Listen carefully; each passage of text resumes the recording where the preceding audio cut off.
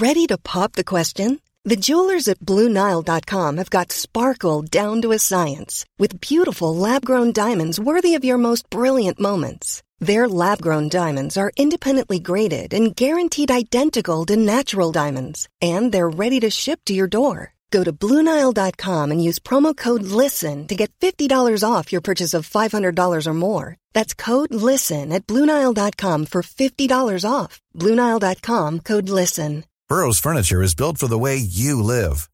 From ensuring easy assembly and disassembly to honoring highly requested new colors for their award-winning seating, they always have their customers in mind. Their modular seating is made out of durable materials to last and grow with you. And with Burrow, you always get fast, free shipping. Get up to 60% off during Burrow's Memorial Day sale at burrow.com/ACAST. That's burrow.com/ACAST. burrow.com/ACAST. Då hälsar vi hjärtligt välkomna till det 28:e avsnittet av Släpp sargen. Robin Figren, vi är mitt inne i slutspelsbubblan. Vad känner du? Uppskattar man det nog? Gör man det? Nej, inte när man utövar. Alltså som publik gör jag nog det. Då, de här mellandagarna när man kan sitta och titta, då gör jag det. Men när man spelar så hänger man inte med vad som händer riktigt. Man försöker jobba, gör ett bra jobb.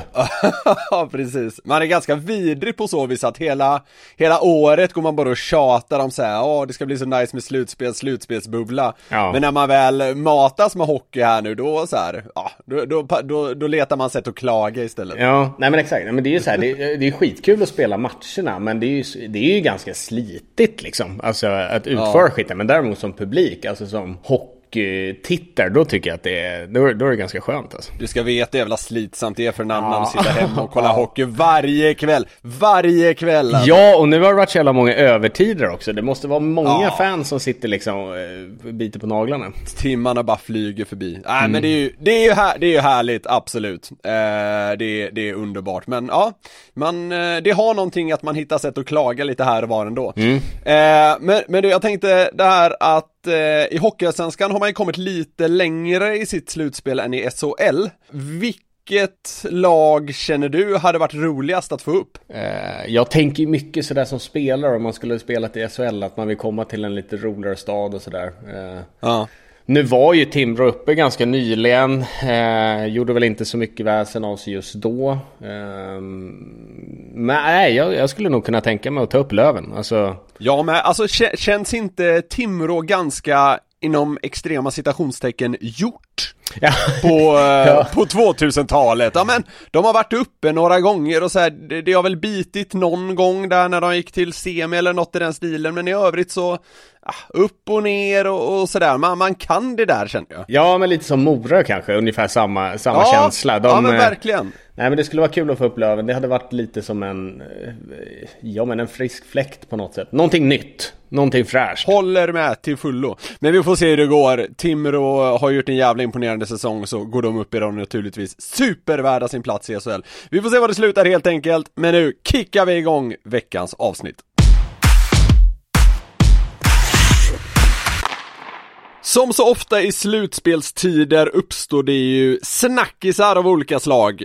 Och en liten följetong senaste veckan har varit supporterraketer, kan man väl kanske kalla det. Det börjar med att ett gäng Frölunda-supportrar smällde av raketer utanför Djurgårdens hotell i Göteborg under natten inför den 3:e åttondelen. Vad tänkte du när du såg det här?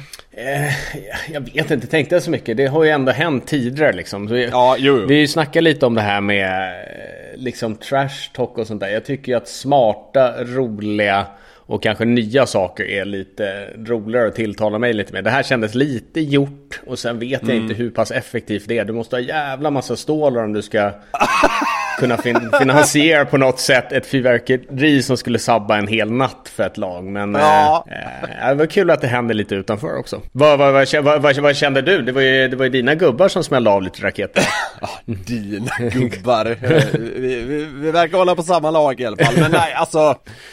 Jag kan väl tycka lite som du att så här, det här kändes gjort. Det var inte så att man uppfann hjulet på nytt. Men jag kan väl ändå tycka att sånt här, men det piggar ändå upp på något jäkla sätt. Man vill att det händer lite såna här grejer i slutspelstider.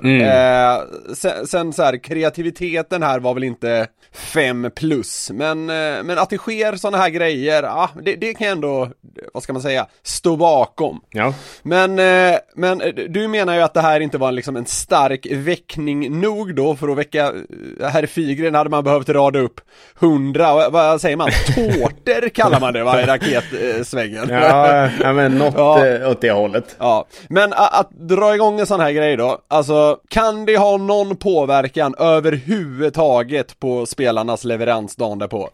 Nej, det tror jag inte. Alltså skulle man gå in på det här Sabbanetter-historia, då hade jag kanske, nu får man inte det i coronatiden, man kanske haft en skitstor utomhusfest utanför hotellet, kanske kört någon så här tailgating eller någonting och liksom leva röver en hel natt. Nu kan jag tänka mig att det kanske smälldes i 5 minuter. Jag menar, vad fan, vem kliver inte upp 5 minuter per natt? Jag menar, jag gubbkissar kanske 3 gånger 5 minuter per natt. Så att så mycket... Gör du det redan? Ja, nej, men alltså det blir ju, speciellt nu i slutspel, man dricker ju så sjukt mycket. Ja, så att, då blir det att man går upp en liten gubbkiss, kanske tar en liten godisbit. Jag vet inte, jag börjar käka godis på nätterna, jag fattar ingenting.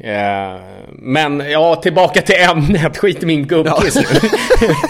Alltså, jag tror inte att de här, jag skulle gissa, vad kan det ha smält i 5 minuter kanske, så att jag tror att spelarna faktiskt klarade av det. Det tror jag med. Men du är inne på att ska det vara, så behöver det vara något lite mer liksom malande. Ja, om det ska sabba en natt, det tror jag. Och då gäller det kanske någonstans att vara lite smartare också, hur man ska gå tillväga med det utan att bli ivägskjutsad av farbror Blå till exempel. En ganska rolig grej här var ju att Aftonbladet skrev en artikel på det här med vinkeln att det var Djurgårdssupportrar som hyllade sitt lag mitt i natten. Också lite av ett genidrag.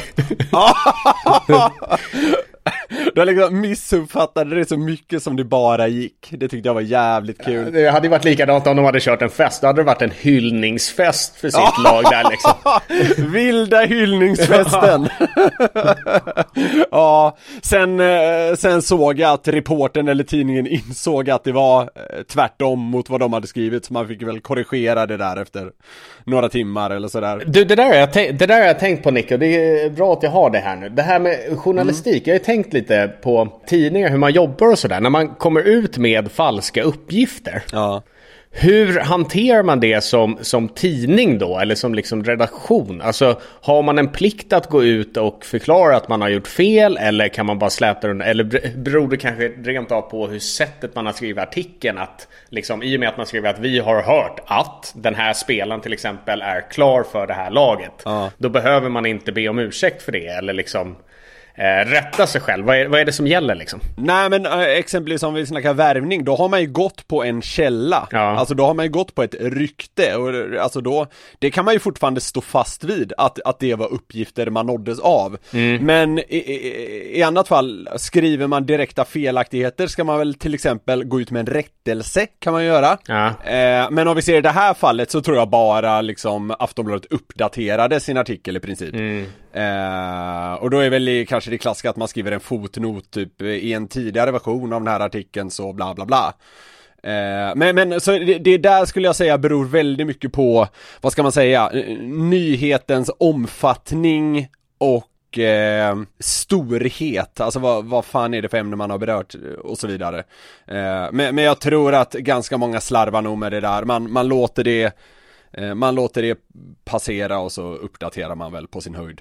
Värnar man lite om det så att det inte blir liksom att man blir en skvallerblaska om man skriver för liksom en tidning? Värnar man om sig själva på det sättet? Eller precis som du säger att det liksom bara rinner iväg i sanden, men blir det för många så händer att man tänker att fan, nu har jag bidragit till att den här tidningen kommer bli se och hör ungefär. Ja.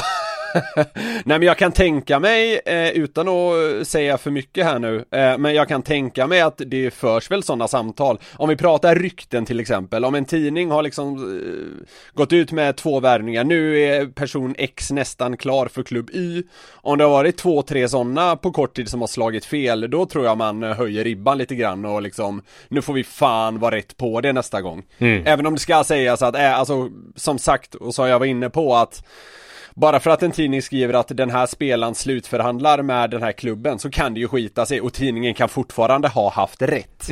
Så då blir det, då ska man väl inte behöva gå ut med liksom en rättelse. Men i det här fallet till exempel så hade ju tidningen direkt fel. Ja, nej, det var ett litet sidospår, men jag var faktiskt genuint nyfiken. Ja, nej men kände du att du fick någorlunda svar på din fråga? Ja. Vad bra.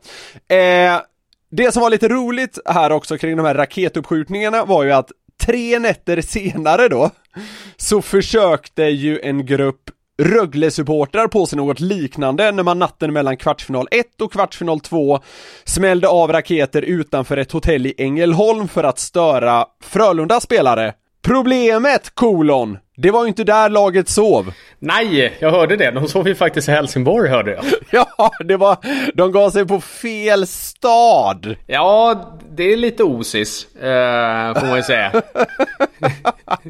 Ja, jag vet inte om de hade gått på felaktiga uppgifter eller om de bara liksom körde på och hoppades på det bästa. Jag tänker fan, när man står där letar man inte efter bussen kanske? Alltså... Ja, ett tecken. Ja, den brukar ju stå ganska väl parkerad i närheten av hotellet liksom. Ja, jag tänker det är jobbigt att gå upp mitt i natten eller jag vet inte exakt hur det här går till, men någon form av ansträngning var det ju, och bara ställa sig där och chansa. Det känns lite... Fan, jag skulle vilja se efterspelet där. Jag skulle vilja se att någon från liksom hotellet kommer ut och liksom ifrågasätter ungefär vad de håller på med. Ja.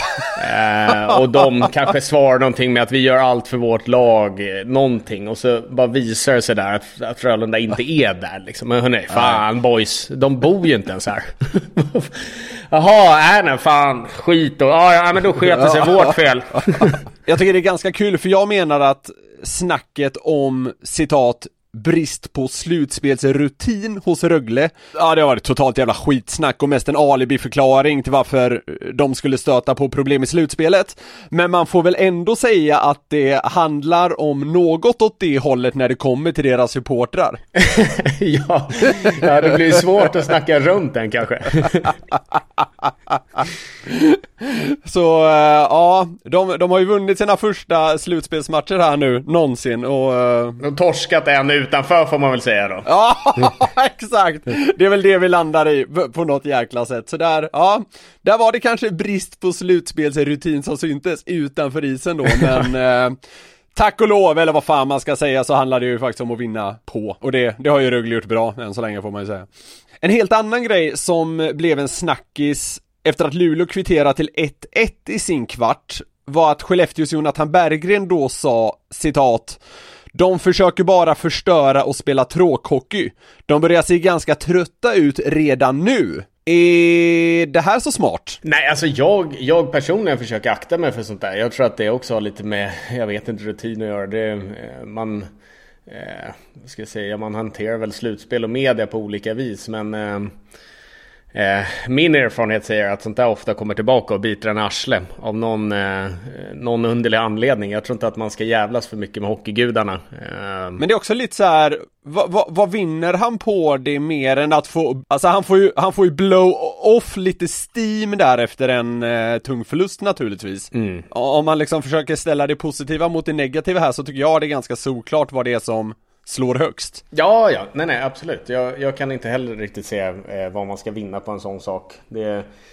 Alltså det där ger ju Luleå någonting. Det är ju nästan facit på att de har gjort rätt. Ja. Och sen, det är ingen fyndig kommentar. Den liksom, jag tror inte att den satte sig i hjärtat på Luleå direkt, utan det där får någonstans dem att växa lite. Och ja, som jag sa tidigare, jag är lite rädd för sånt där, för det kommer tillbaka och biter i arslet väldigt, väldigt ofta. Så att nej, jag ser ingen anledning egentligen. Det har inom sociala medier i alla fall varit mycket snack om filmningar och förstärkningar den senaste tiden. Först runt en situation med Anton Rödin, sedan en av de värsta jag någonsin sett med Viktor Fast, och det har varit någon mer snackis. Ingen har dock blivit anmäld och formellt fälld kring det här senaste tiden, men ja, det tycker jag för övrigt är helt sjukt. Vi har ju redan surrat lite om divings en gång tidigare, men nu när det gäller som mest, hur frustrerande är sånt här för er spelare? Jag tycker att det är jobbigt.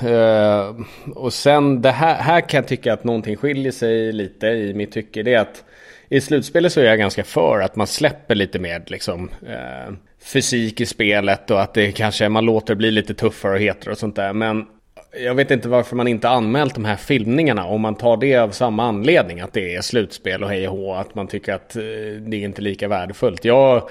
Jag kan inte se varför man inte anmäler de här två. Men det är ju som sagt bara mitt tycke. De är många fler som kan sitta och tycka och kolla tv-bilder och allt möjligt. Men jag hoppas inte att det är så att man anser att filmningar är en del av liksom någonting man kan släppa på för att det blir ett slutspel.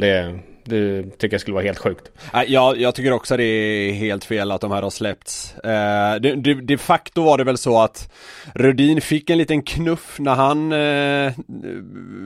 blev rena Superman där i sitt fall, eller vad man ska säga. Men alltså dyket som Viktor Fast, 38-årig Honken Trophy-vinnare, gjorde i första kvarten mot Färjestad, det är fan, alltså det är något av det mest pinsamma jag sett. Det är att han inte blev anmäld. Alltså jag kan fan bli riktigt förbannad över det. Ja, du låter het. Men jag kan men ärligt, jag tycker det är så jävla pinsamt, jag ska vara helt ärlig. Ja, nej, jag tycker inte sånt där är så snyggt heller. Men det är som du säger, precis som med den här Anton Rödin-incidenten då, att han får en knuff innan. Jag tror säkert att Fast kan luta sig mot att det är osmidigt att röra sig i målvaktsutrustning. Ja. Likheten i båda de här fallen är ju faktiskt att de har hittat balansen efter sin knuff, eller efter sin kontakt med en motståndare, och att man faller sen. Men man kan alltid hitta, alltså det är alltid två sidor av myntet. Ett kanske skiner lite klarare just nu, och då ser jag ingen anledning till att man inte ska kunna anmäla det. Du, om de skulle ha fällts, vilket min starka åsikt är att de borde ha gjort, så hade det blivit 5 000 spänn som straff. Är det verkligen avskräckande nog? Nej, det tror jag inte. Inte om du tjänar en 300 lopper. Då, alltså, det kan ju svida om du sitter på en rookie-lön med 18 prutt i månaden. Då ryker ju liksom en tredjedel. Men återigen, vi var inne på samma sak med halsskydden och sådär. Varför ska man inte kunna ha, om man kan ha alla andra straff baserat på lön, varför ska man inte kunna ha det på de här sakerna? Jag förstår inte riktigt det, men det är väl en annan femma det. När det är solklara situationer, alltså jag förstår inte varför man inte ska stänga av en spelare. Alltså jag är kanske lite för militant, eller vad man ska säga, i min kamp mot det här. Men jag tycker det är så jävla illa att man i de här superviktiga matcherna som det är försöker fuska sig till fördelar på det här sättet. Nej, jag gillar det inte. Och det som jag tycker är mest vidrigt är att det börjar bli fler och fler gånger liksom. Ja, jag vet. Alltså det börjar bli mer och mer vanligt, och jag vet inte om det är mer och mer okej inom lagen liksom. Jag tycker att det är hemskt.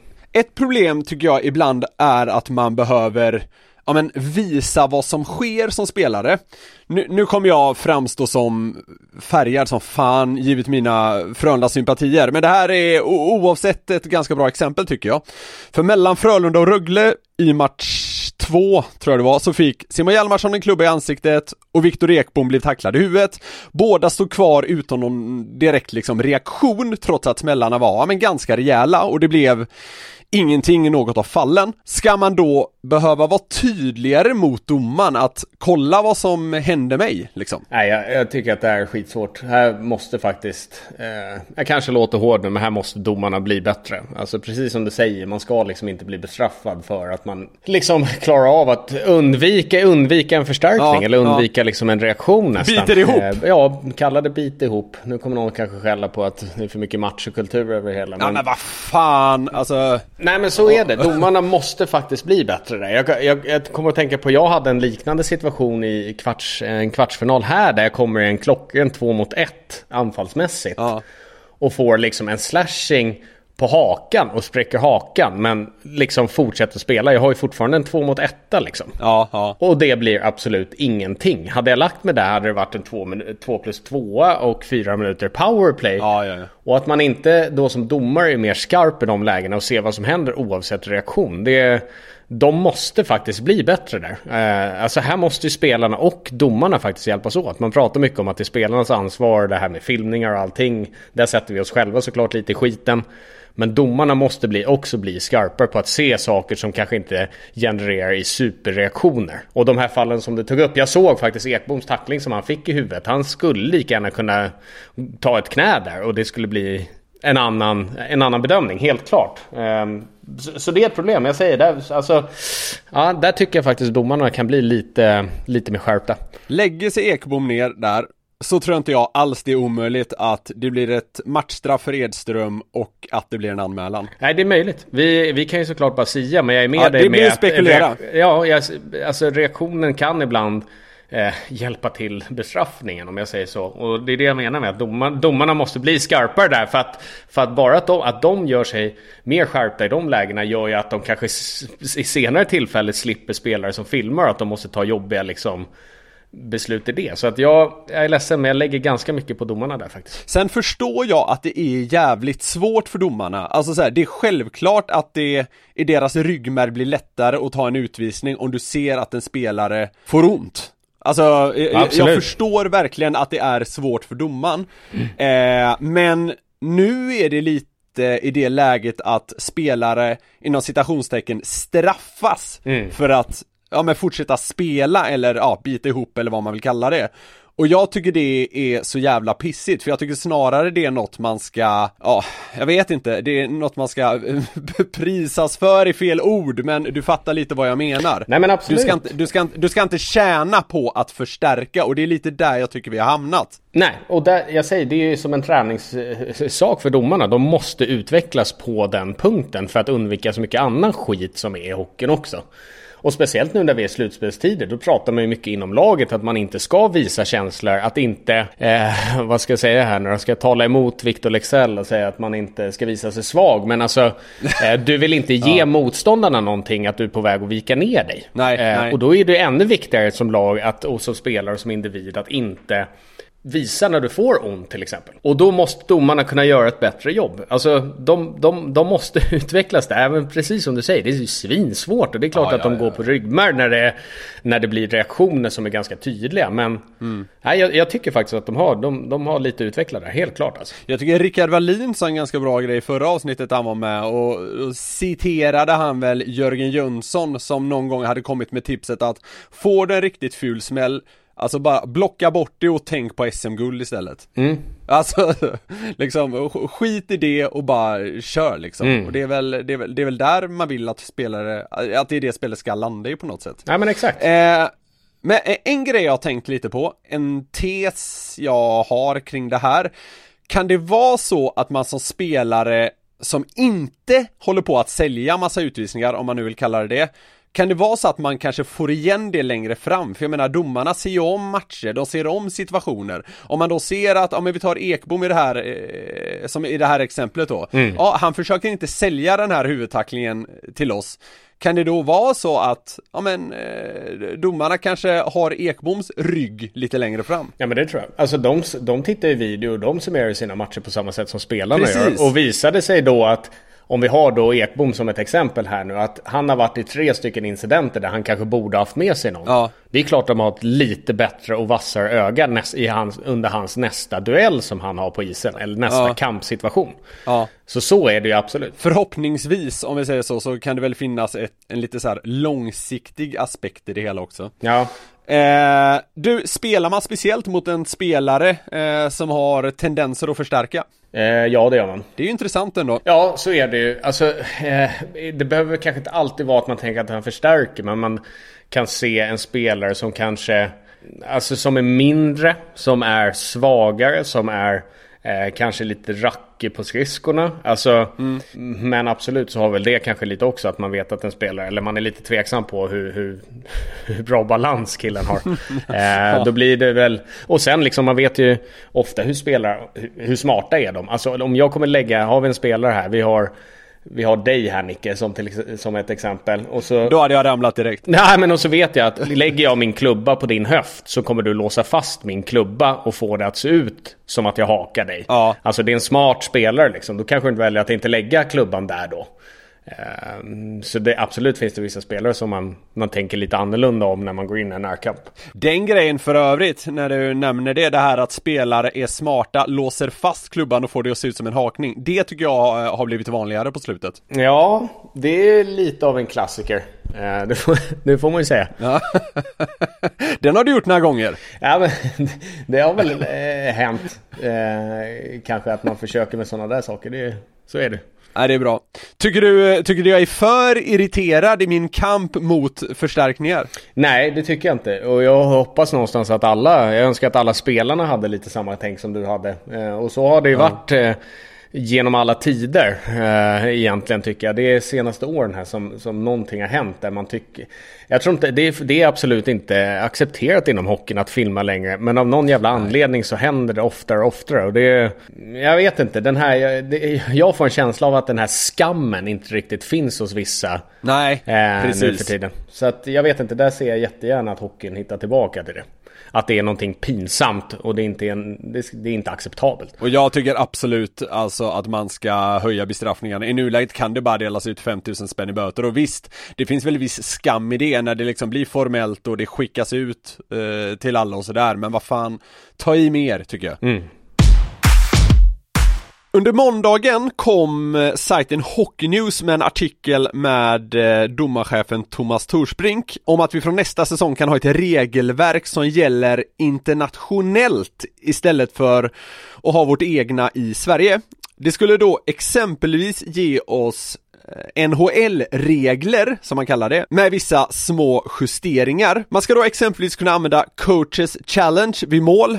Typ om det varit offside innan så åker man på en 2-minutare om det var fel. Och om det uppstår ett slagsmål kan det räcka med 5 minuters utvisning istället för matchstraff. Det kan dessutom bli möjligt att man genom en koll får kvalitetssäkra ett matchstraff och eventuellt då sänka det till en 2 istället. Vad tycker vi om det här? Mitt enkla svar är att jag faktiskt inte har någonting emot det.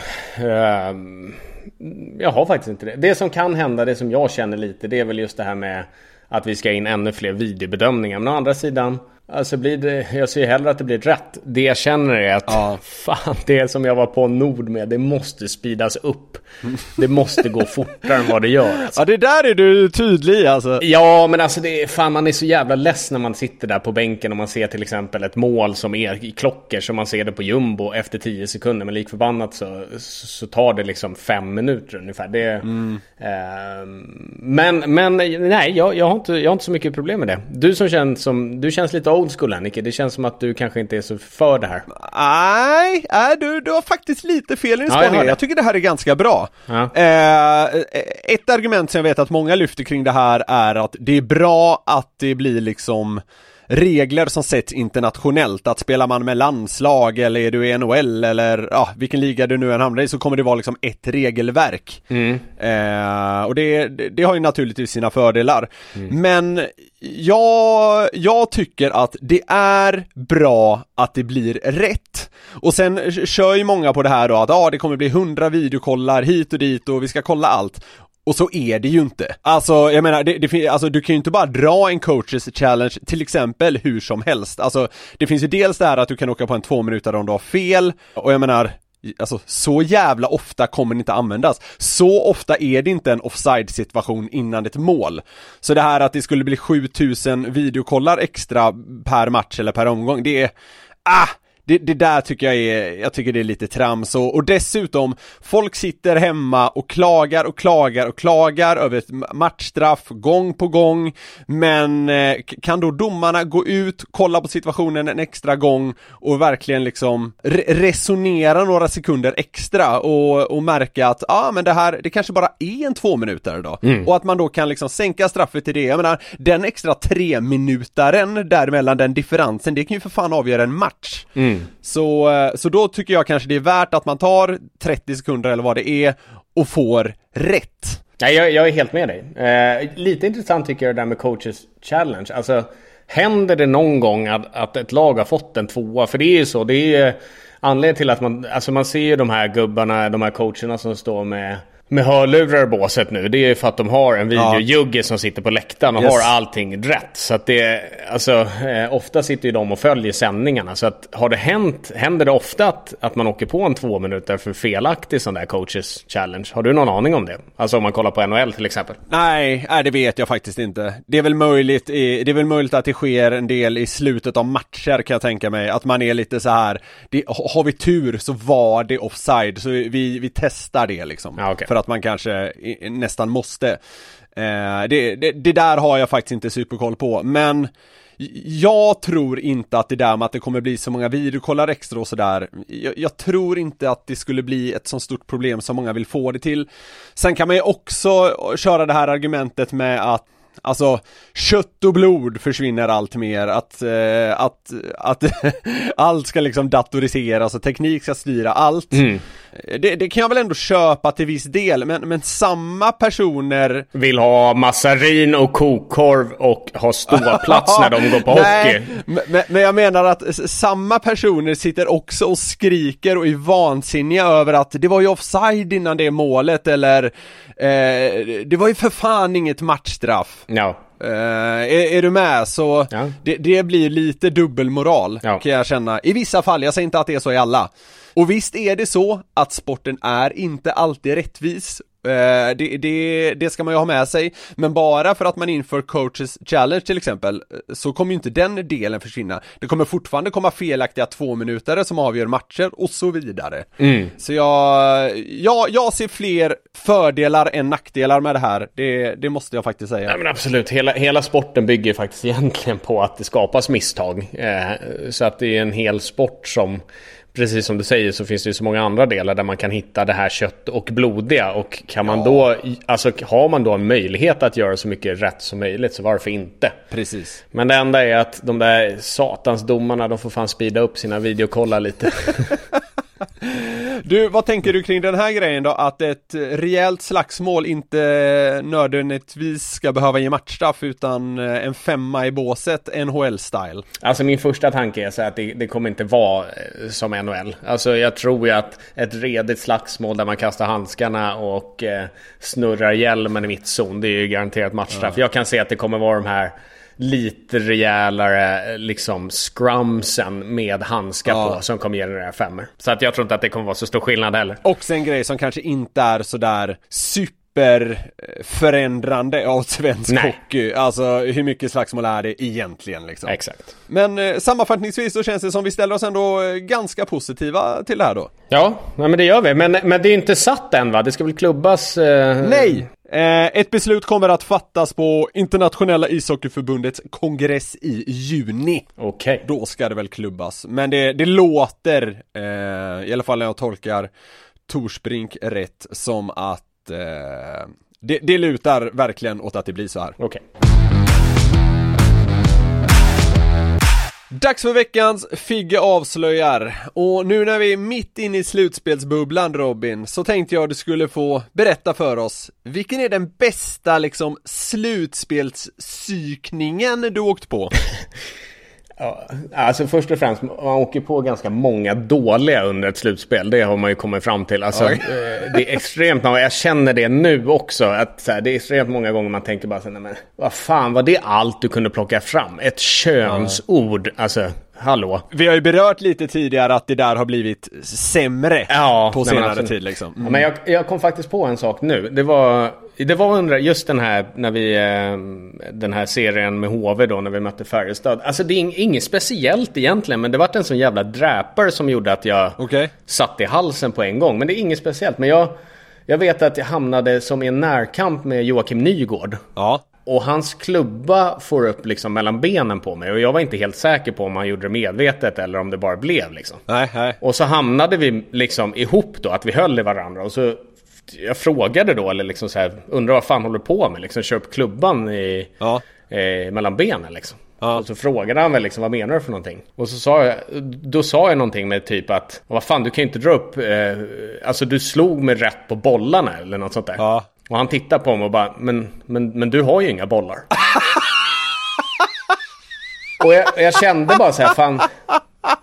Alltså, det var en riktig M&M-choke på mig alltså. Och den saken är, den är inte så ja, men den är inte så speciell och den är inte så här, alltså jättesvår heller, men den tog verkligen. Jag kände att så här, fan. Ja, nej, jag har väl inte det då. Fan. Men alltså, jag förstår precis vad du menar med det här, att den liksom inte är något speciellt så, för det där har väl folk dratt 7000 gånger. Ja. Men att han ändå tar den så på uppstuds, det är ganska snyggt tycker jag. Ja, nej men precis. Vi pratar mycket här och jag har ju sagt att jag är väldigt för sådana här smarta, roliga liksom hån och sånt där. Ja. Och det här var väl egentligen ingenting av det, utan det var bara liksom, den kom så jävla rätt så att det bara, jag bara satte i halsen och fick jag åka, ta min svans mellan benen och åka och sätta mig i båset.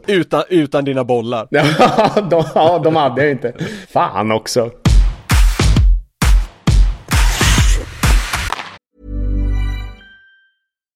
Millions of people have lost weight with personalized plans from Noom.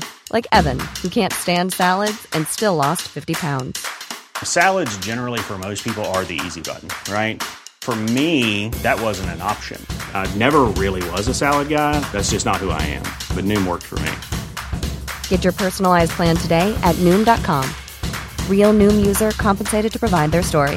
In 4 weeks, the typical Noom user can expect to lose 1 to 2 pounds per week. Individual results may vary. Since 2013, Bombas has donated over 100 million socks, underwear, and T-shirts to those facing homelessness. If we counted those on air, this ad would last over 1,157 days. But if we counted the time it takes to make a donation possible, it would take just a few clicks. Because every time you make a purchase, Bombas donates an item to someone who needs it. Go to bombas.com/ACAST and use code ACAST for 20% off your first purchase. That's bombas.com/ACAST, code ACAST. Han debuterade i SHL först som 29-åring, men sedan blev det 8 starka säsonger fördelat hos 4 olika klubbar i svensk hockeys högsta liga. Den här spelskickliga backen som idag lagt skridskorna på hyllan kan stoltsera med VM, SM och CHL-guld på meritlistan. Men som 40-årig hockeypensionär tvingas stockholmare nu genomlida när 2 tidigare arbetsgivare strider om att inte degraderas till hockeyallsvenskan. Vi säger varmt välkommen till podden, Elias Fält. Tack så mycket. Hur står det till med dig? Ja, men det är bara bra. Så bra som det kan vara i de här lite underliga tiderna. Ja. Men det är kvalhockey och slutspelshockey på tv och paddelhallen är öppen, så att man får vara rätt nöjd. Det finns att göra i alla fall. Ja, precis. Du, på tal om kval där. Det står ju 2-1 i matcher till Brynäs mot HV71. Du har som sagt spelat 2 år i båda klubbarna. Yes. Hur känns det här för dig?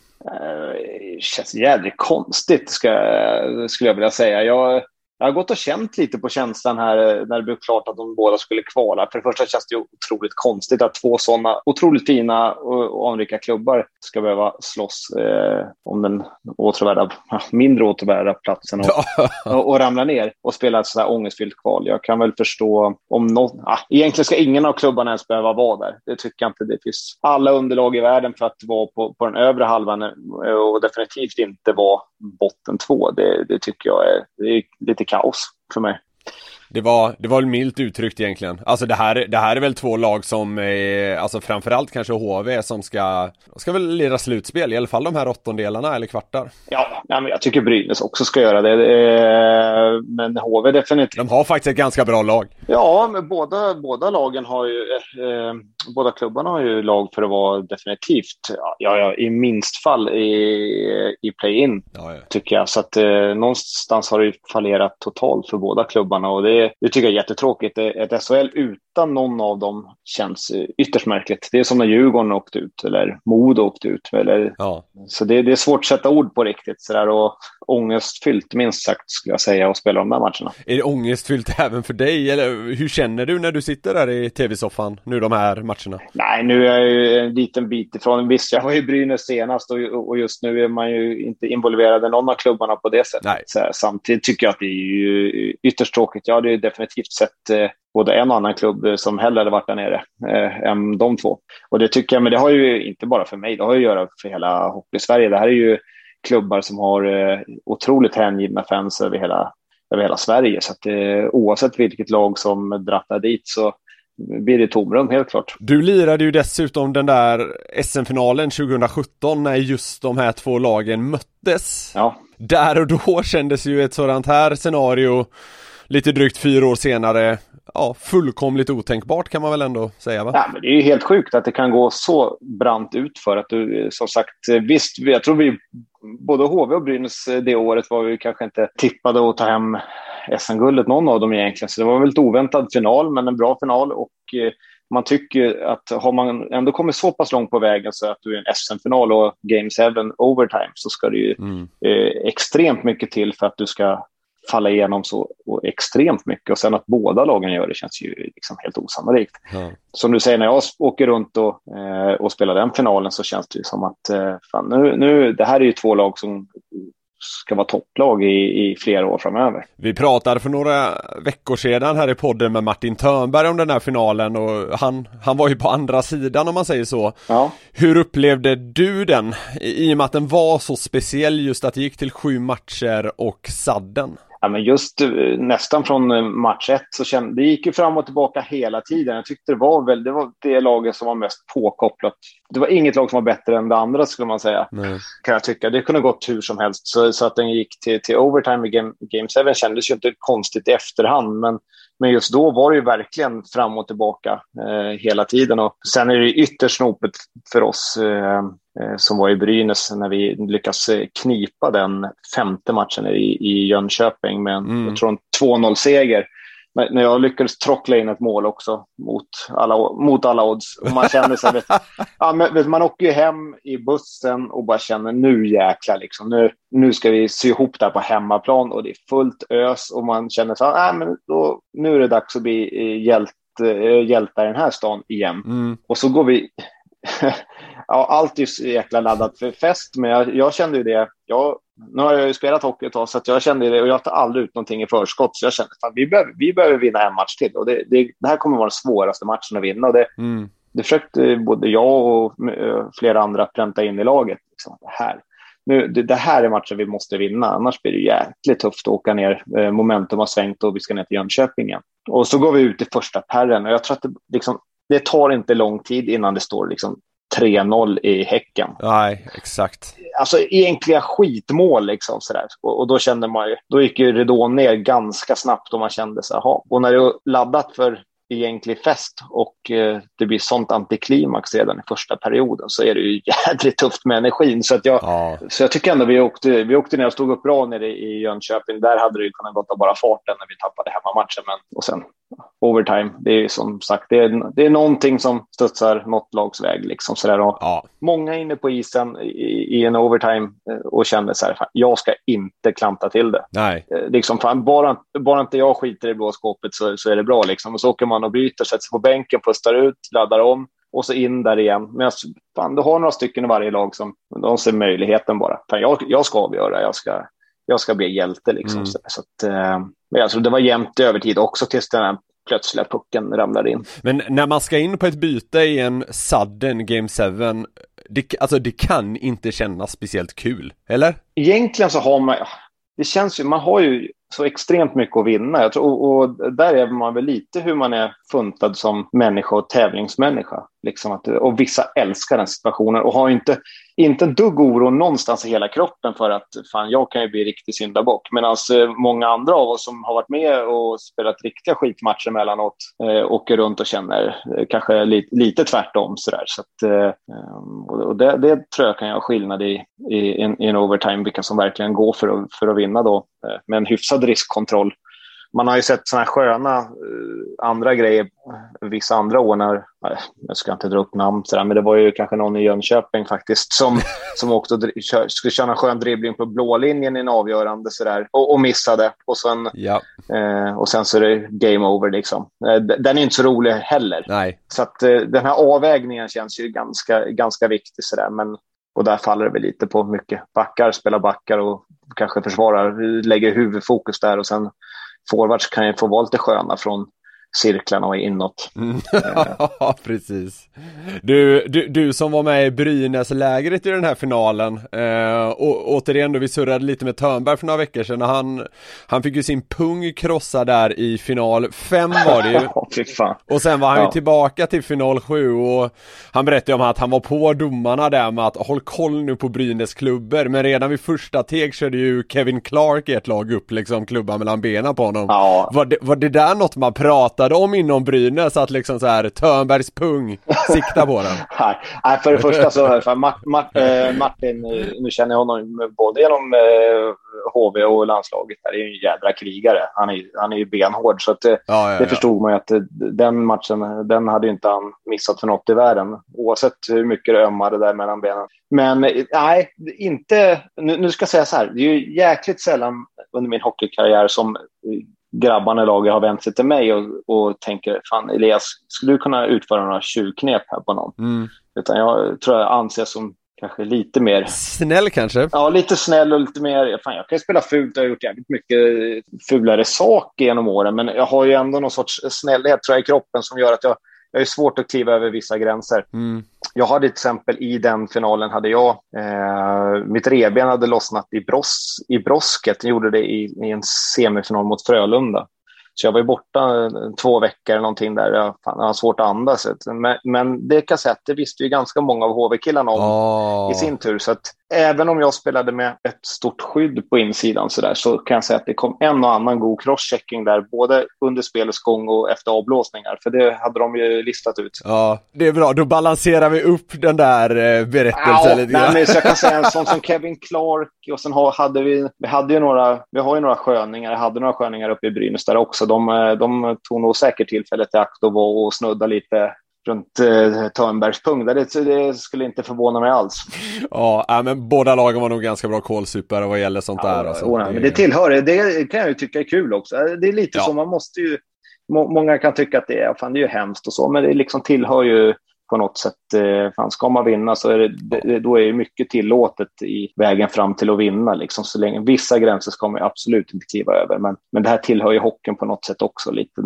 Finns det en svaghet i en sån toppspelare som Martin så det är klart att vi hade folk som säkert var där och pillade just för att han inte skulle kunna spela så himla bra. Om vi bara snabbt återvänder till den här playout-serien igen, som är ju lite mer aktuell så att säga. Vilka tror du tar hem det här? Jag har haft en del frågor på Twitter och folk undrar vilket lag jag håller på. Och då har det dykt upp självklart någon när jag håller om någon supporter med HV-tröja som självklart tycker att jag håller på HV och sen då är det någon Brynäsare som kontrar och sådär. Och jag tycker det är så sjukt svårt för att båda lagen har varit så djävulusiskt dåliga i år. Så att nu är det ju bara på något sätt att hitta någon sorts trygghet i och jävla anamma i slutet och kanske känna att det här är enda möjligheten vi har att revanschera oss för den här riktigt pissiga säsongen och gå ihop kring det. Samtidigt så det är ju ändå så pass jämna lag ändå skulle jag säga. Så att det är ju ingenting, det kan gå hur som. Och det tycker man ser lite i matcherna nu också så där, lite. Det är de som kan få lite spets i offensiven. Jag tror att till knäpp bakåt kommer det vara oavsett. Så det är de som hittar några nycklar och kunna peta in några puckar, få lite självförtroende i det. Men rent lagmässigt, om man tittar man när Leksand slog ut Modo, då hade jag ju sagt Modo 100 gånger av 100. Ja. Till exempel. Men den skillnaden är det ju inte mellan HV och Brynäs.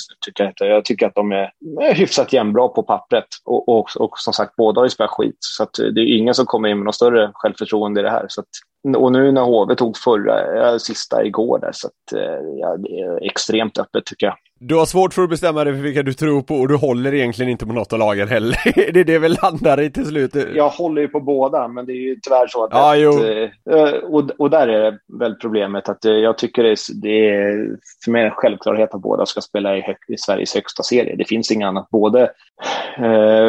Både historiskt sett och hur pass stora och bra klubbarna är och sådär. Sen som det har misskötts till höger och vänster, det är en annan sak, men grunden i klubbarna finns för att det här ska vara 2 topplag egentligen. Så att, Ja. Vad tror du har gått fel i de här klubbarna då? Hur fan blev det så här, rent ut sagt? Jag tycker det är jättesvårt. När jag var i Brynäs så då hade vi ju Bulan, och det var ju mycket därför jag skrev på i Brynäs. För jag visste vilken tränare det var. Där hade det nästan kunnat storma hur mycket som helst i och runt organisationen och ledningen, och det hade inte drabbat oss i laget någonting. När du har en väldigt stark tränarkaraktär som sköter sitt i omklädningsrummet och så då tycker jag att man blir avskärmad från om det skulle vara något annat stök. Nu var det väl inte det under den tiden ändå, samtidigt och vi spelade ju också bra, så att det går väl i ett. Men där har de ju, verkar ha extremt svårt att hitta någon vettig tränare. Eller så är det ju inte tränaren det är fel på i grunden heller. Så det är lite både och, men rekryteringen av tränare verkar ju vara jätteproblem. Jag trodde väl inte att jag tror att Peter Andersson skulle kunna få bättre ordning på det där än vad han har fått. Men det kan också ha att göra med, för det brukar väl vara lite tungrot kanske i Brynäs organisation på vad de ledningen eller de runt omkring där tycker att man ska spela på ett sätt och göra på ett sätt, och sen så tränaren kanske vill komma in och förändra för mycket så där. Så att jag tycker att det är någonstans där emellan det inte riktigt klaffar, tror jag. Sen är det ju i omklädningsrummet. Ledande spelare, tränare, vad ställer man för krav? Jag vet att fysträningen är jättebra. Han är en kanonfystränare, så det är inte där det fallerar heller, utan det är ju någonstans någon annanstans. HV har jag väl förstått att det kanske har varit lite väl mycket mysfaktor. Det är inte tillräckligt hög kravställan, det tränas inte tillräckligt hårt, och då spelar det nästan ingen roll hur pass bra och talangfullt lag du har om det är lite myskänsla över det hela. Och jag vet inte hur kravställan är inom gruppen heller. Som sagt, jag sitter ju helt utanför och vet inte, men jag vet ju en sån som Oskarsund och Martin Törnberg som det har varit snack om här också när de här har försvunnit. Det var ju grabbar som likt Joel Lundqvist och Jimmy Eriksson och sådär som ställer krav i omklädningsrummet på andra att träna hårt och köra hårt och utmana varandra. Men ibland, många välbetalda spelare, ingen vill krocka med varandra. Det var väl lite så när jag var i HV också, tycker jag. Vi hade ett välbetalt lag. Då hade vi ändå Petrasek som han kunde tjura till ganska duktigt, och Davidsson också såklart. Men ju bättre spelare har ett lag, då är det ännu viktigare att ha de här kärnspelarna som skiter i vilket vad det står på tröjan eller vad det har för lönecheck eller hur det ser ut. Utan här är det blod, svett och tårar tillsammans. Och det är varje dag. Klubbar i Sverige, ibland undrar jag hur välscoutade tränarna är kontra det laget du har. Eller är det många tränare som sätts på lag som de egentligen inte borde ha, liksom i personer och personkemi och hur det är sammansatt. För det är bara att titta hur Johansson i Leksand, han kämpar sig blodig. Skitsamma rubriker hit och dit. Han skulle ha Hellqvist hit. För att han visste på något sätt att men det här är bra. Det här är bra för oss, det här är bra för våran grupp och allting. Så att, då får det kosta lite kanske. Det får låta lite i medierna, det får bli lite grinigt. Men vi ska inte ha ett Leksand som är en slagpåse i år igen, utan fan, nu är det andra tider. Och det här tycker jag olika föreningar har gjort i olika omgångar. Det är ju inte för inte, även om det har gått jävligt tungt i år, som att Drömberg sitter på sitt 374 år nere i Frölunda liksom.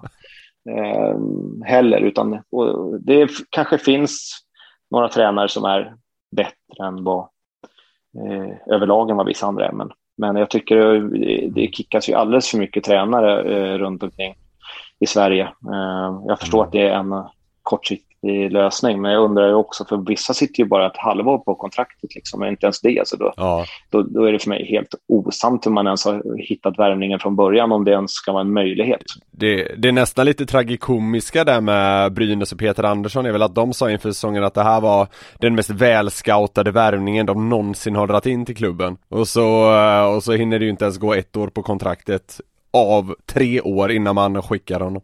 Nej, men och det här, man sätter sig ju liksom i knipa år efter år genom att göra det här, och då blir det också en otrygghet i gruppen och sådär. Samtidigt, han var säkert välscoutad. Frågan är bara hur mycket av sitt eget race han har fått köra. Ja, exakt. Eller hur välscoutad var tränaren kontra den spelartruppen han i mångt och mycket skulle ta över. Samtidigt tror jag också att man behöver, det vet jag till exempel i en förening som Frölunda, där har de en väldigt stark organisation med Roger, och sen så går det upp, och sen så har du ju Sjöström, Lechthaler och Grauers och allting, där jobbar man ju tillsammans, hela föreningen. Åt samma håll hela tiden och hjälper varandra, backar upp varandra, just för att inte det här ska kunna ske heller. Så att du får också kanske en tryggare anställning som tränare. Visst, jag som har huvudansvaret här nere, men det är fler som jobbar åt samma håll hela tiden. Du gjorde ju ett helt decennium i hockeyallsvenskan också, Elias. Det var liksom Halmstad, Nybro, Borås och så vidare. Trodde man då på att det skulle leda till den här karriären? Ja, nej, och det är väl därför det är ett decennium i hockeyallsvenskan också. Jag är sjukt icke-målinriktad hockeyallsvensk spelare var jag fram. Där det liksom inte fanns en tanke på att jag skulle upp och spela SHL, utan jag tyckte det var kul att spela allsvenskan och inte alls det drivet som man hade behövt för att ta sig upp tidigare. Har sedan unga år varit väldigt talangfull, men också jävligt lat. Och under många av de hockeyallsvenska åren, måste jag säga, när jag tänker tillbaka, alltså sjukt lat, utan att fatta alls vad träning faktiskt kan innebära och göra för karriären. Det var ju mycket, man gjorde det tränarna sa till en. Inte en tanke på själv att fan, det här kan ju vara ganska bra och vara vältränad. Liksom. Utan jag hade någon gång i Nybro och sådär, då skyllde man på att man hade någon problem med någon fot, tror jag. Och när alla andra körde intervallträning, löpning på löparbanan, då stod jag och en annan liksom slappis, då stod vi och spelade tennis istället bredvid liksom, och tittade på när grabbarna sprang livet ur sig. Så foten var helt klart bra för att spela tennis, för det tyckte man ju var kul, men för att springa, det funkade ju inte. och så där var det, tycker jag, upp och ner. Så jag kunde ju vara bra tränad så länge någon tränare var på en liksom, och var sådär, men gavs det utrymme till att vara lite mysig, då var man ju tyvärr det. Och den poletten ramlade, alltså, jag kom till Västerås, då tänkte jag så här, för Västerås, om man kollade upp i hockeyallsvenskan, var ju en toppklubb. Jag hade åkt runt de här lite mindre klubbarna, så då, för mig var det ju skitstort som Västerås. Grymt liksom. Och jag kommer dit och jag tänkte, fan, jag är ändå rätt bra tränad liksom. Och skulle du se bilder på när man kom, så skulle du nog säga, undrar vad jag hade för självbild. För jag kan säga att jag var 1,76 lång, vägde så här 89-90 kilo, och det var inte bara muskler. Nej. Och jag kliver in och så säger men första dagen där. Och Tornberg som var tränare då, han fattade ju också det direkt, att men Elias har ju mycket talang i sig, spelskicklig och bra spelsinne och allt det här, men han måste ju gå ner i vikt liksom. Så han satte mig första dagen på att gå ut i löparspåret, skulle vi springa 5 kilometer i någon slinga runt Rocklunda då. Och han sätter ju mig med Andreas Lind som är som en svensk kenyan ungefär. Och det fattade inte jag. Och jag tänkte ju så här, men fan, jag är ändå rätt bra tränad. Så han drog ut mig på den här 5 kilometern. Och det slutade med, han var inte ens andfådd. Och jag fick börja så här gå för uppförsbackarna som kom på den här, och då sprang Lind upp och stod och joggade på stället uppe på toppen tills jag kom gående upp.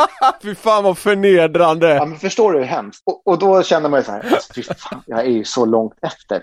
Och det var sån jädra kaos. Så då satt ju Tornberg mig, han satte mig på en sån här sjuk diet. Så jag käkade så här, till frukost bara 6 ägg, bara äggvitorna och en kopp kaffe. Det var det jag fick käka liksom. Jag sprang 7 dagar i veckan. Jag hade extra löpning lördag, söndag, en hel sommar. Så jag tror jag gick ner 10 kilo, tror jag. Låter som en kul sommar. Aj, fy fan, vet du. Och från mig då som kände så här, jag behöver nog inte springa. Det är inget kul att springa. Och så intalar man sig själv att jag behöver nog inte springa, för jag har ändå rätt bra kondition ändå. Ja. Till att få det uppvaknandet. Så det var ju total kaos. Men någonstans där började ju poletten ramla ner lite. Men likförbannat då. Nej, det var ju inget. Jag hade inte en tanke på något SHL, och det var ju inte snack om det riktigt så heller någon gång sådär.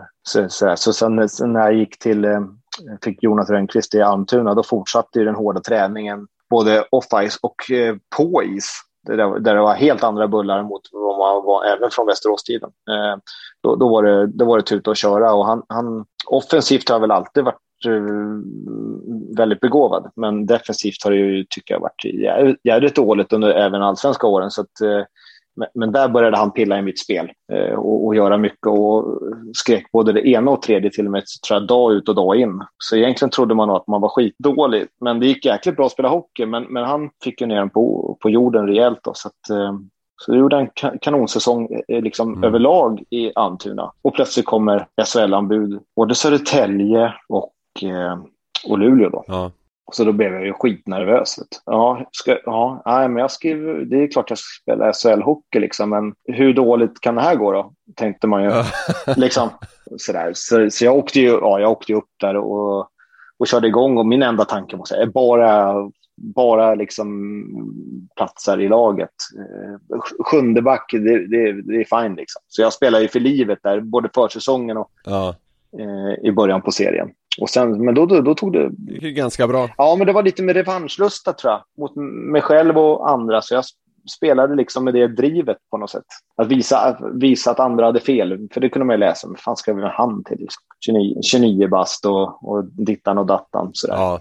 Men kan man säga så då egentligen att din talang gjorde dig till en toppspelare i hockeyallsvenskan, men sen var det här att du insåg att fan, man måste träna också. Det var det som tog dig upp till SHL och vidare, så att säga. Definitivt. Men jag tror jag har varit en medelmåtta i allsvenskan, skulle jag säga, under många av åren. Jag har varit en duktig offensiv back sådär, men ändå skulle jag säga jag har inte varit en toppspelare i allsvenskan förrän sista året i Almtuna, tycker jag där jag spelade liksom överlag jäkligt bra i alla delar av spelet. Elias, vi har kommit till ett litet segment jag väljer att kalla spretiga snabbfrågor. Vi ser var det landar. Var har det varit jobbigast att vara bortalag under din karriär? Ja, men då säger jag Hartwall Arena, skulle jag säga, landslaget. Var det för att svenskvänligheten inte var så utbredd kanske? Ja, men lite så. Och fullsatt kokande Hartwall på en söndag där alltid. Och mot finnarna, vi hade inte en suck. Ja, okay. Det var tufft. Vem är den mest fåfänga personen du spelat ihop med? Ja, jag får säga Joel Lundqvist. Ja, det är det ändå alltså. Ja, men jag tycker det. Jag kanske inte har varit så pjåkig själv genom åren. Alltså, Figge är ett wildcard här. Jag måste nästan... Okej, den ska jag få höra. Han vill inte framstå som det, men ja, det är han. Nästan, det är Joel-klass på honom, helt klart. Och det är så alltså? Figgeluren, han är mycket mer mån om det där än vad folk anar, tror jag. Vad hade du arbetat med om det inte blev hockey? Fy fan. Jag var så jäkla trött på skolan, så att det var tur att jag blev hyfsad i hockey. Men jag hade nog varit golfproffs. Ja, kolla! Där ser man. Ja, det tror jag. Vad kikar du på för handikapp? Ja, jag har varit nere på nollan. Ja, det är så pass alltså. Jag har spelat mycket från barnsben. Så att jag var ute och gnugga en del med Alex Norén som går rätt bra på torerna sådär, ute i Haninge golfklubb. Just det. Så att, jag har varit med nollhandikappare, är ju inte det längre, men jag hade faktiskt kunnat bli rätt hyfsad faktiskt. Jag har alltid sagt det till andra, även i hockeyn, att fan, jag har valt helt fel sport. Det är ändå så här okej utdelning på att välja helt fel sport, kan man ju tycka. Ja, men så är det. Men det måste jag ändå ge mig själv. När det gäller bollsporter så är jag ändå rätt hygglig faktiskt. Så jag hade nog kunnat välja lite vad som där ett tag och blivit rätt hyfsad oavsett. Ja, okej.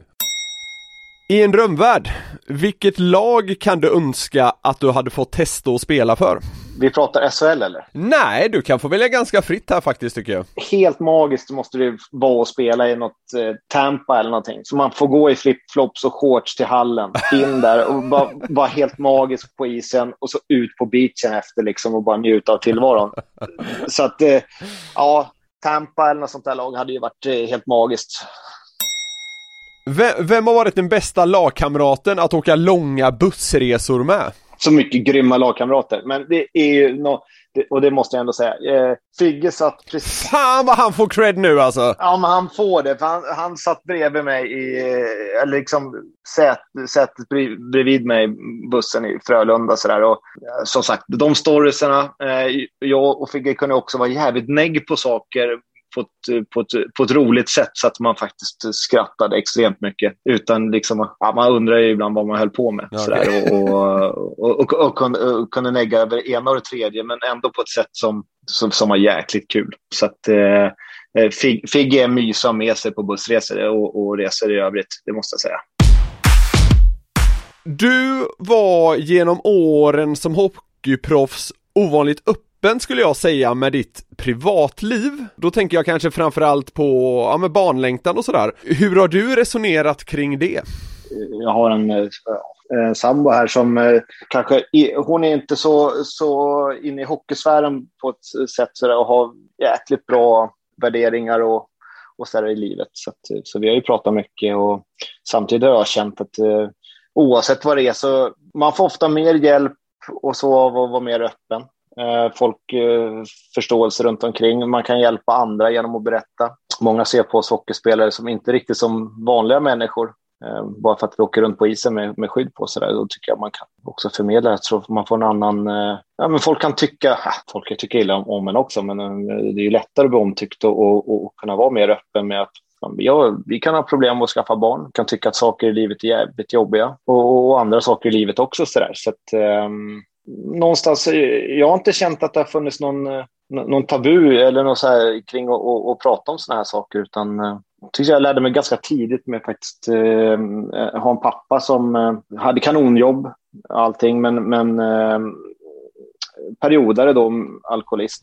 Att det någonstans där i ganska tidig ålder våga prata om det öppet i skolan någon gång, tror jag. Istället för att gå och bära på mycket. Utan känna att det är mycket lättare att få förståelse och hjälp och allt det här. Och vara öppen även med tunga saker. Och sen självklart med lättare, roligare saker och trevligare saker också. Så jag har inte ens tänkt på att jag skulle vara mer öppen än någon annan. Men det är väl kul om det uppfattas så. Ja. Ja, men jag tror att jag är en ganska både mjuk, ödmjuk och omtänksam människa själv. Och det tror jag förhoppningsvis att lagkamrater och kompisar runt omkring känner också. Det finns andra grejer i livet än ishockey som är viktigare än ishockey också. Och som också kan hjälpa folk att faktiskt prestera bra på ishockeyplan kontra att gå och bära på mycket sånt där skit själv.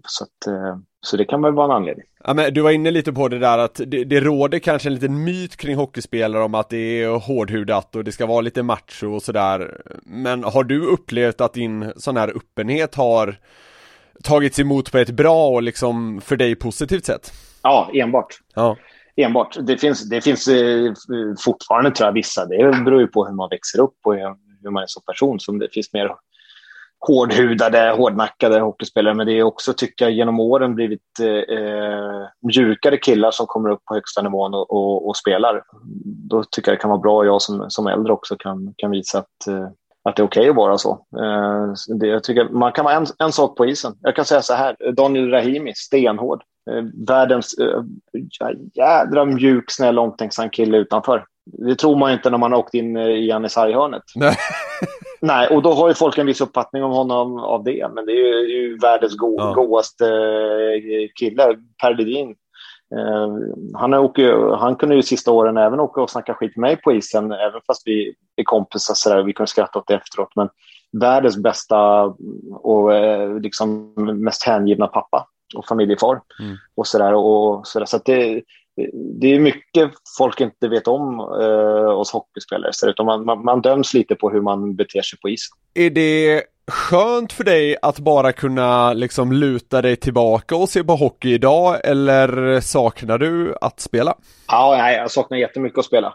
Jag tycker att jag hade nog några år kvar faktiskt egentligen, men jag tyckte det blev jävligt mäckigt med när vi fick vår dotter också, ett andra barn här, och flytta runt på ganska ovissa premisser som man kanske får när man är 38 år och man ska skriva ett halvår där och några månader där och allting. Så jag kände att jag har brytt mig väldigt mycket om familjen genom karriären och hur de mår och hur de kan känna i det hela. Så det fick faktiskt styra slutet när jag kände att jag inte hade så mycket kvar. Men det är ju klart, i början kände jag att fan vad skönt att slippa den här stressen och pressen och VO2-markstesten och det här att alltid vara alltid prestera, alltid vara i toppform och alltid tänka på vad man äter och liksom allt det där. Men det övergår ju ganska snabbt i en saknad också. Att det är jädrigt kul och härligt att göra det man tycker är roligast i världen. Allt som oftast ändå var ganska omtyckt av många och få uppmärksamhet och sådär. Så att, men just tävlingsnerven saknar jag extremt mycket. Så att, det är väl därför sambon håller på att få dåndimpen på mig att jag ska vara i paddelhallen bara och varannan dag. Men, det är det närmaste jag kommer just nu, liksom det här att få tävla och köra och känna att man är hyfsad på något. Så hon är så här, fan, jag trodde ju det var slut med sånt här när du la med hockeyn liksom. Men jag är lika mycket ensam nu som när du spelade ungefär. Så det ligger ju i en lite så här. Men just nu känner jag så här, om jag sitter och kollar på grabbarna som spelar nu så tittar jag mig själv i spegeln, så ser man ju ut som en gemene 40-åldersman där liksom i kroppsbyggnad. Så jag känner ju att man är extremt långt från att spela i elithockey för stunden. Så att där sätter det lite stopp i den här önskan och den här viljan att spela fortfarande. Men samtidigt så jag saknar det enormt mycket. Just att få ut och tävla och kampera ihop med lagkamrater och den känslan att få vinna tillsammans med så många andra det hittar du inte någon annanstans, skulle jag säga. Men i och med att du ändå har det här i dig fortfarande, så här, viljan att vinna, du verkar ändå liksom sakna hockeyn lite grann. Ser du inte en framtid för dig inom hockeyn då? Alltså, man kan ju se dig i en liksom fräsig roll med en kavaj på ett SHL-kansli. Med svarta handskar på sig, kanske så här som Nisse Åkman. Ja, exakt. Det är klart. Fick rätt många liksom förfrågningar och sådär lite i början när jag la ner då. Först och främst från klubbar då, lite längre ner i seriesystemet som ville jag skulle spela. Men jag kände, är det inte på elitnivå så då får det vara liksom. För det kommer inte trigga mig tillräckligt ändå. Och då har jag ju haft många tankar på om man skulle gå in i tränarrollen. Där har jag väl både tackat nej till erbjudanden som jag säkert kommer ångra och mindre roliga erbjudanden. Går det att konkretisera lite mer kring det där tränarjobbet du uppenbarligen har tackat nej till? Nej, utan det går det inte att göra. Men jag har fått olika, både som och gå in och ta juniorlag i vissa föreningar och jobba sig upp den vägen. Jag tror inte att hade jag fått ett men du kan vara backcoach här i HV om de hade kommit, eller något SHL-lag direkt efter. Då hade jag inte tackat nej. Okej. Men det har du inte fått, eller? Det har jag inte fått, utan det har varit kanske som gå in direkt som huvudtränare på lite lägre nivå från början, eller gå in i liksom SHL-klubb och vara med i juniorverksamheten till att börja med då. Och det är lite så de flesta av oss. Då får man ju börja jobba sig upp lite igen. Men tror du att vi kommer se dig i någon form av vad ska man säga, roll inom elithockeyn i Sverige igen? Jag går och funderar. Och tanken är väl kanske att jag borde kanske ändå beta av några tränarkurser här framöver. Jag har varit på väg och så kom corona, så blev det inte av då, och sen var det. Det är lite såna små grejer, och samtidigt så vill jag väl landa i tränarkurserna kan jag nog ändå ta utan att bestämma mig för att hoppa på någonting på en gång. Sen skulle det ändå komma någonting. Jag tror jag tyckte det var jävligt kul. Det är väl mer om jag känner att det är väl mer tiden med familjen och få ordning på familjelivet som är lite där. Men nej, fan, jag är öppen för mycket på så sätt när det gäller ishockeyn, och jag skulle tycka det var jäkligt kul, och det är väl det man egentligen kan bäst i livet. Du har ju hintat lite, Elias, om att du trivdes jäkligt bra hos Rönnberg och hans gäng. Vilka är dina roligaste minnen från tiden i Göteborg? Roger hade ju fått för sig efter mitt första år att andra året skulle nu jäkla ska vi gå för guld där. Vi hade ju ett jäkligt bra lag och sådär. Så han hade ju fått för sig att nej, men ska vi få ut grabbarna på någon sån här överlevnadsläger som de inte får veta i förhand. Ja. Så det började ju en sån här vecka innan att det kom upp så här små punkter på tavlan. Och jag som har varit på 3 överlevnadsläger innan började fatta ganska snabbt att nej, fan, det är ju det vi ska göra. Ja. Och det är ju pest och pina. Jäkligt kul, för man får många bra minnen runt det. Men när man vet innan man ska dit och under det så är det ju... det är ju skit, känner man ju. Det är mycket roligare att bada bubbelpool någonstans. Ja, men då, så jag började fatta det. Och delades vi in i lag. Och vi var ett lag då med jag, Figge, Rosseli Olsen, Mattis Olimb. Ja, det var något sånt där. Så vi hade ju jäkla line-up där.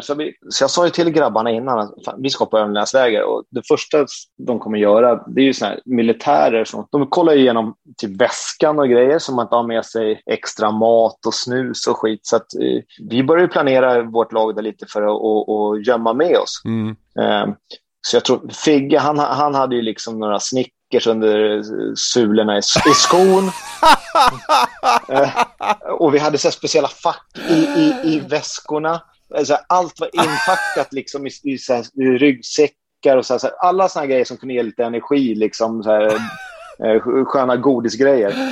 Vi var ju fullkittade, men vi kom ut i skogen då stod ju liksom militärerna där. Då fick man ju packa ur väskan där och Figge blev ju av med ett antal snusdoser. Sådär. Men det inte militärerna visste, eller Roger eller någon, det var ju att Figge hade ju också gömt undan ett antal, så han la ju bara fram de snusdoserna som han ville bli av med. Men sen så var det ju då vi började ju springa långt som fan ut i skogen, och så helt plötsligt stannade vi någon glänta där och så, här ska ni göra upp era vindskydd. Ja, visst sådär. Och Kristoffer Persson, han var så jädra taggad. Han var ungefär den enda i hela laget som var så jädra taggad på att det skulle bli så jäkla kul. Efter några timmar med mat, då hör man ju längre bort från Perssons vindskydd där liksom. Någon som skrek och svor och allting. Då var det inte lika roligt längre när man inte fick någon mat på några timmar. Jag har aldrig varit med någon som har droppat så extremt i humör på att vara så positiv till att bli så negativ. Men då var det såna här grejer. Och sen så skulle vi ut.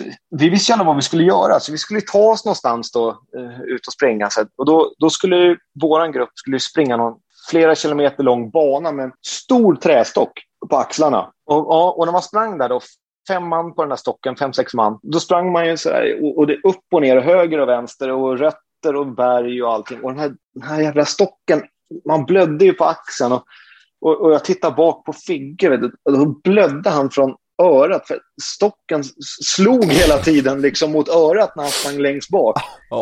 Men med allt var en tävling. Och så när vi kom runt ett hörn, då ligger det liksom en annan grupp då från laget. De ligger i kallingarna liksom i mossan och gör armhävningar och sit-ups och grejer. Och mitt i den här gruppen så ligger ju Joel. Och Joel, vår starka man, han tittar upp liksom mot mig och Figge och är helt tom i blicken.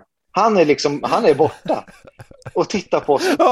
Så jag och Figge, vi bryter ju ihop när vi springer med den där stocken. Vi har aldrig sett Joel i det skicket någon gång. Och han tittar. Och enda jag och Figge tänkte sen också, för fan, vi kunde inte sluta skratta med den här jävla stocken. Och det var ju så här, nej fan, vi ska ju dit sen. Vad fan har de gjort med grabbarna? De såg helt hjärntvättade ut sådär. Så att nej, men då var det ju massa sådär sjukt sådär. Och liksom hela laget förutom vårt lag, de gick ju på knäna efter så här 1,5 dygn där ute. Förutom oss, för vi kunde ju stanna på vägen tillbaka till våran hydda. Så då satte vi oss en skogsglänta och käkade snicker. Och hade hur mycket energi som helst. Men då skulle vi då äntligen så här, fan, nu är det slut, söndag liksom. Fy fan vad skönt, nu ska vi åka hem. Så då sprang man en ganska lång stund så där, och så kom bussen och hämtade oss. Och så tänkte man så här, yes, vi är klara. Och jag vet att Figge var ju så sjukt nödig. För han har liksom inte varit på dass på 2 dygn. Liksom så där. Så han var ju så sjukt nödig, för äntligen, då stannar bussen mitt ute i en annan ställe i skogen. Så står militärerna utanför. Och Figge drar ju av ett så här primalskrik liksom bak från bussen. Och så ut. Då är det 8 kilometers jäkla löpning på någon sån här militärbana. Och då springer man ju i grupp då sådär. Och tiden togs ju inte på den första som kom in utan den sista. Så man var ju tvungen liksom att mana på. Så vi hade ju någon riktigt trött mössa som sprang i vårat lag. Så man fick ju springa där och jaga på hela tiden. Men då kommer vi till någon jäkla uppförsbacke. Lång uppförsbacke några kilometer in i den här skiten. Och som sagt, alla går ju på knäna. Men vi som lag, vi flyger ju fram på våra sockertopp som vi har haft liksom. Ja. Och så tittar man så här, då står ju Roger där och han står och skrattar liksom. Ja, men då tittar man in i skogen. Ja, men då är det ju 2 stycken som liksom har hållit på att göra i brallan. Så de sitter ju liksom och gör nummer 2 ute i skogen bredvid spåret och har fått avbryta liksom. Vad är det här? ja, vi sprang iväg så här. Men så att, vi som lag så vann vi den där skiten till slut liksom. Men det var en skön grej. Då tänkte man, nu är vi klara. Nu är vi klara med den här liksom teambondingen och allting. Gud vad skönt sådär. Men då tyckte ju Roger att det räckte ju inte riktigt. Så då skickade han iväg oss och tänkte vi på så här mysspa då på Stenungsund på deras hotell där ute. Ja.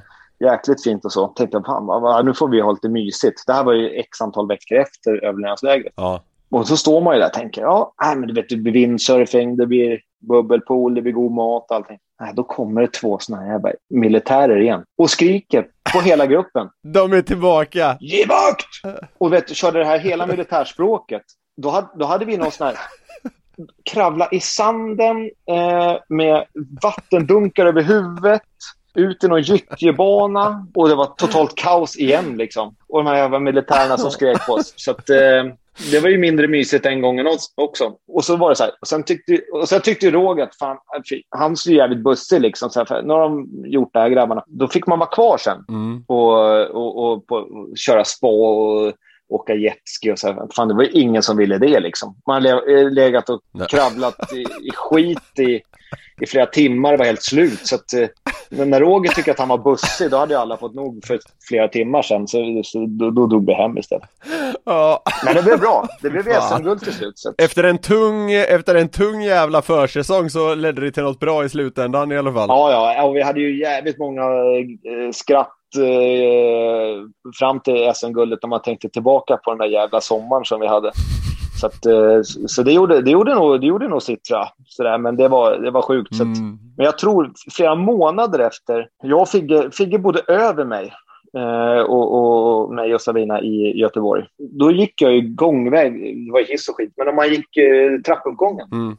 Vad fan är det där liksom? Ja, där stod ju Figges ouppackade campingväska från första överlevnadslägret. Nej! Jo, den stod där ute. Den hade han liksom, det var bara så här, den där rör inte jag mer. Så att förträngt den totalt. Ja, blöt och äcklig och full med och röklukten fanns fortfarande från att man hade eldat, vet, och så här. Nej, den stod där. Ja, fy fan alltså. Ja, men jag måste säga att den där bilden av en helt lobotomerad Joel Lundqvist i bara kallingar, nej, den kommer man ju ändå på något sätt bära med sig. Ja, den önskar jag att jag hade kunnat förmedla till hela Hockeysverige. Alltså det var... Du gör det nu? Ja, jag hade ju älskat det. För jag kommer aldrig glömma alltså det ansiktsuttrycket på en totalt uppgiven Joel. Det var ju helt magiskt. Ja, för fan. Ja, men det låter stabilt. Ja. Elias Fält, du ska ha stort tack för att du tog dig tid för vår enkla podd och hoppas vi får se dig igen på något sätt inom hockeyn här framöver. Ja, jajamensan. Tack så mycket. Vad kul att vara med. Det var allt för det 28:e avsnittet av Släpp sargen, men innan vi avslutar, Robin, så Elias Fält berättar ju här om när du smugglade med dig snus och Snickers till ett överlevnadsläger och ni fick se en helt tom Joel Lundqvist i bara kallingar och ja, det var mycket annat som hände där. Det är starkt att du blödde från örat, då står ju inte allt rätt till. Ja, alltså det finns så mycket stories om det där läget. Jag tyckte att det var jävligt kul att Fält kom ihåg det, för jag har nästan glömt det, eller fördrängt det med flit, men det var så sjukt alltså. Tyckte det var jobbigt när det visade sig sen att liksom allt var inte över, ni skulle ut på någon till jävla runda efter att bussen hade hämtat men jag var så jävla förbannad under hela det där läget. Vi har ju pratat om det, att jag hatar sånt här. Ja. Och just det här med att det startar då med det här militäriska, det ska komma någon stridspitt där och liksom spela Allan Ballan, bara det var ju liksom men jag visste ju innan det här då, vi fick ju reda på packningen och sådär, jag visste ju direkt att det skulle vara sånt här jävla överlevnadsläge, så att jag och jag menar, det är inte mitt första överlevnadsläge. Man har ju varit med ett par gånger liksom, så att, du är ruttad? Ja, alltså jag gömde ju snus och godis precis. Och det var inte så att jag gömde på ett ställe. Jag fattade, jag är inte dummare än så liksom. Jag fattade att jag skulle få lägga ut alla saker liksom. Och sen en annan kul sak i det här som gjorde mig helt vansinnig. Det var antagligen där jag började tappa läget. Och det var ju att de tog en stock snus från mig, det första de gjorde. Ja. Men det roliga var att i en av tävlingarna, om det var den dagen eller dagen efter, då fick vinnaren snus. Vems snus tror de vann? Jävla skit. Roger, han tar mitt snus och delar ut det till vinnaren i nästa tävling som inte ens var vårt lag liksom. Nej, det var inte ni som vann heller. Nej. Då hade du kunnat vinna tillbaka det. Nej, och det sjuka, jag tror att det var Erik Karlsson då, som nu är i Finland, att när de vann då, så kom han till mig och gav en dosa snus till mig, ungefär som att han var schysst. Typ så här, fan, du kan ta den här. Ja, det kan du ju fan på att jag kan. Det var så sjukt. Och jag kommer även ihåg att vi fick ju inte så jävla mycket mat. Och så vet jag att Kristoffer Perssons lag, första natten, så tyckte han att vad fan, ska vi inte fylla på en gång? Så de åt ju upp allt käk och var nöjda en natt liksom. Sen var ju de helt förstörda hela vägen. Men jag kan säga, mitt godis kom till användning. Det var ju en gång också där under det här läget när allt sög, allt var åt helvete. Då hade vi lyckats vinna någon tävling och så skulle vi gå tillbaka med den där jävla väsken och allt vad fan det var. Men då stannade faktiskt vårt lag och då hade vi samlat på oss så jävla mycket godis och liksom allt det här vi hade lyckats smuggla med oss. Så vi satte oss faktiskt ner och hade världens jäkla fika där och nästan åt oss mätta på godis. Det är otroligt. Och det här var ingenting som Rogge eller någon kunde stoppa oss med. Där låg vi i framkant. Men du, för Elias lät ju den här bilden av Joel Lundqvist i Mossan otroligt stark. Ja, alltså, ja, det var, lever den kvar även hos dig? Ja, fan. Det var sjukt att den inte togs upp när Joel var med. Nej, men vi springer med den där jäkla stocken liksom, och den slår ju mot örat och huvudet och det så här, man är ju olika längd, så den där jäveln, den fladdrar överallt. Och så kommer vi upp då på någon jävla klippa och så ligger vi ser ju bara, det är precis liksom, alltså Joel ligger där i fillingarna, har den här tomma hockeyblicken och blöt är han också, och vi har ingen aning om vad de har gjort. Vi vet bara att vi ska göra det sen, och det är ju skitskönt när man springer där med den där 250 kilo stocken som bara slår liksom mot tinningen, och så ska man veta att man ska må som Joel här nu snart. Och så toppades hela den där jävla skitresan toppades med då att de lurade oss i bussen och sen lurade ut oss igen. Då tappade det alltså. Då gick topplocket på 22an kan jag säga. Var det då genuin ångest när du fick reda på att ni skulle ut och springa igen? Ja, men alltså det var ilska. Man hade ju på något sätt satt sig ner i bussen och tänkt så här: fan, jag överlevde den här skiten. Och så kommer där någon jävla, jag vet inte, jag tror att det var någon tjej, någon sån här, jag vet inte, som joggar eller någonting, jag vet inte vad hon höll på med. Och så kastar hon ut oss då och säger till oss att vi ska löpa en mil eller vad fan det är. Och då gick topplocket, då kunde jag inte hålla känslorna i styr. Jag kan säga, det var ingen som fick någon glad blick av mig då var jag bara helt jävla vansinnig. Men andra sidan så det är någonting som, alltså det är lite anledning till att man gör det. Vårt lag liksom, alltså då skulle vi göra den här löpningen då. Jag är inte den vassaste på att löpa, men vi sorterade ut, det var ju som en orientering liksom. Vi var tvungna att stanna vid vissa saker och sådär. Och då, som ett lag då fick vi hjälpas åt. Då fick ju jag koncentrera mig bara på att löpa, och så de som var lite bättre fick gå och jaga lite kontroller och sådär. Men likförbannat skulle vi 1 mil. Ja. Men det var ju liksom att, jag vet inte, jag var så jävla lös och trött på den här skiten. Så det som hände var faktiskt att vårt lag slaktade den där jävla löpningen. Det var bra bränsle för dig helt enkelt. Ja, jag kan säga, det är inte alltid ilska är bra bränsle. Men just den gången då hade jag det var nog bra att jag gav mig ut i skogen. Annars kunde jag välta den där jävla bussen och fan gå helt bananas. Ja, det låter som att det där överlevnadslägret borde ha filmats helt enkelt. Ja, för fan, det är starka scener. Fan, när vi ändå, jag måste nästan Ja, fan, vi nästan så att vi skulle ägna ett avsnitt åt hela det här. Men jag kom även ihåg att när vi gjorde den här löpningen då, så kom vi till en jävla skitlång uppförsbacke som man skulle löpa 2 gånger eller vad fan det var. Ja. Och så löper vi med vårt gäng då, och så kommer vi upp på andra varvet för att det är, och man sliter och man är skitig och helt slut och allting. Ja. Och så är det ett annat lag som ligger där uppe, och då hör jag hur en i det laget skriker på en annan spelare. Bara, fan kom igen nu liksom, fan det är dags att gasa. Ja. Och så hör man bara från sidan liksom en bit in i skogen. Ja men vad fan gnäller för, jag måste ju för fan bajsa. Och då satt den här spelaren och liksom panikkackade i skogen. Och så fick han själv för det. Nej, det var ett sjukt läge alltså. Ja, fy fan. Ja, vem vet. Det kanske blir ett helt avsnitt kring det där. Det finns säkert mer att plocka fram. Ja, det gör det säkert. Men, som sagt, nu har vi nått vägs ände med det här avsnittet. Vill ni höra av er till oss så gör ni det på Facebook, Instagram eller Twitter. Släppsarien kommer ut varje torsdag och vi öser på genom slutspelet. Det var allt för idag, Robin. Kör hårt nere i Schweiz, så hörs vi igen om en vecka. Puss och kram!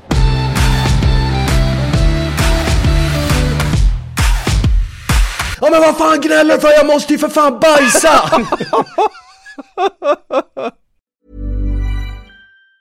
Planning for your next trip? Elevate your travel style with Quince. Quince has all the jet-setting essentials you'll want for your next getaway, like European linen, premium luggage options, buttery soft Italian leather bags, and so much more. And it's all priced at 50 to 80% less than similar brands. Plus, Quince only works with factories that use safe and ethical manufacturing practices. Pack your bags with high-quality essentials you'll be wearing for vacations to come with Quince. Go to quince.com/trip for free shipping and 365-day returns. Planning for your next trip?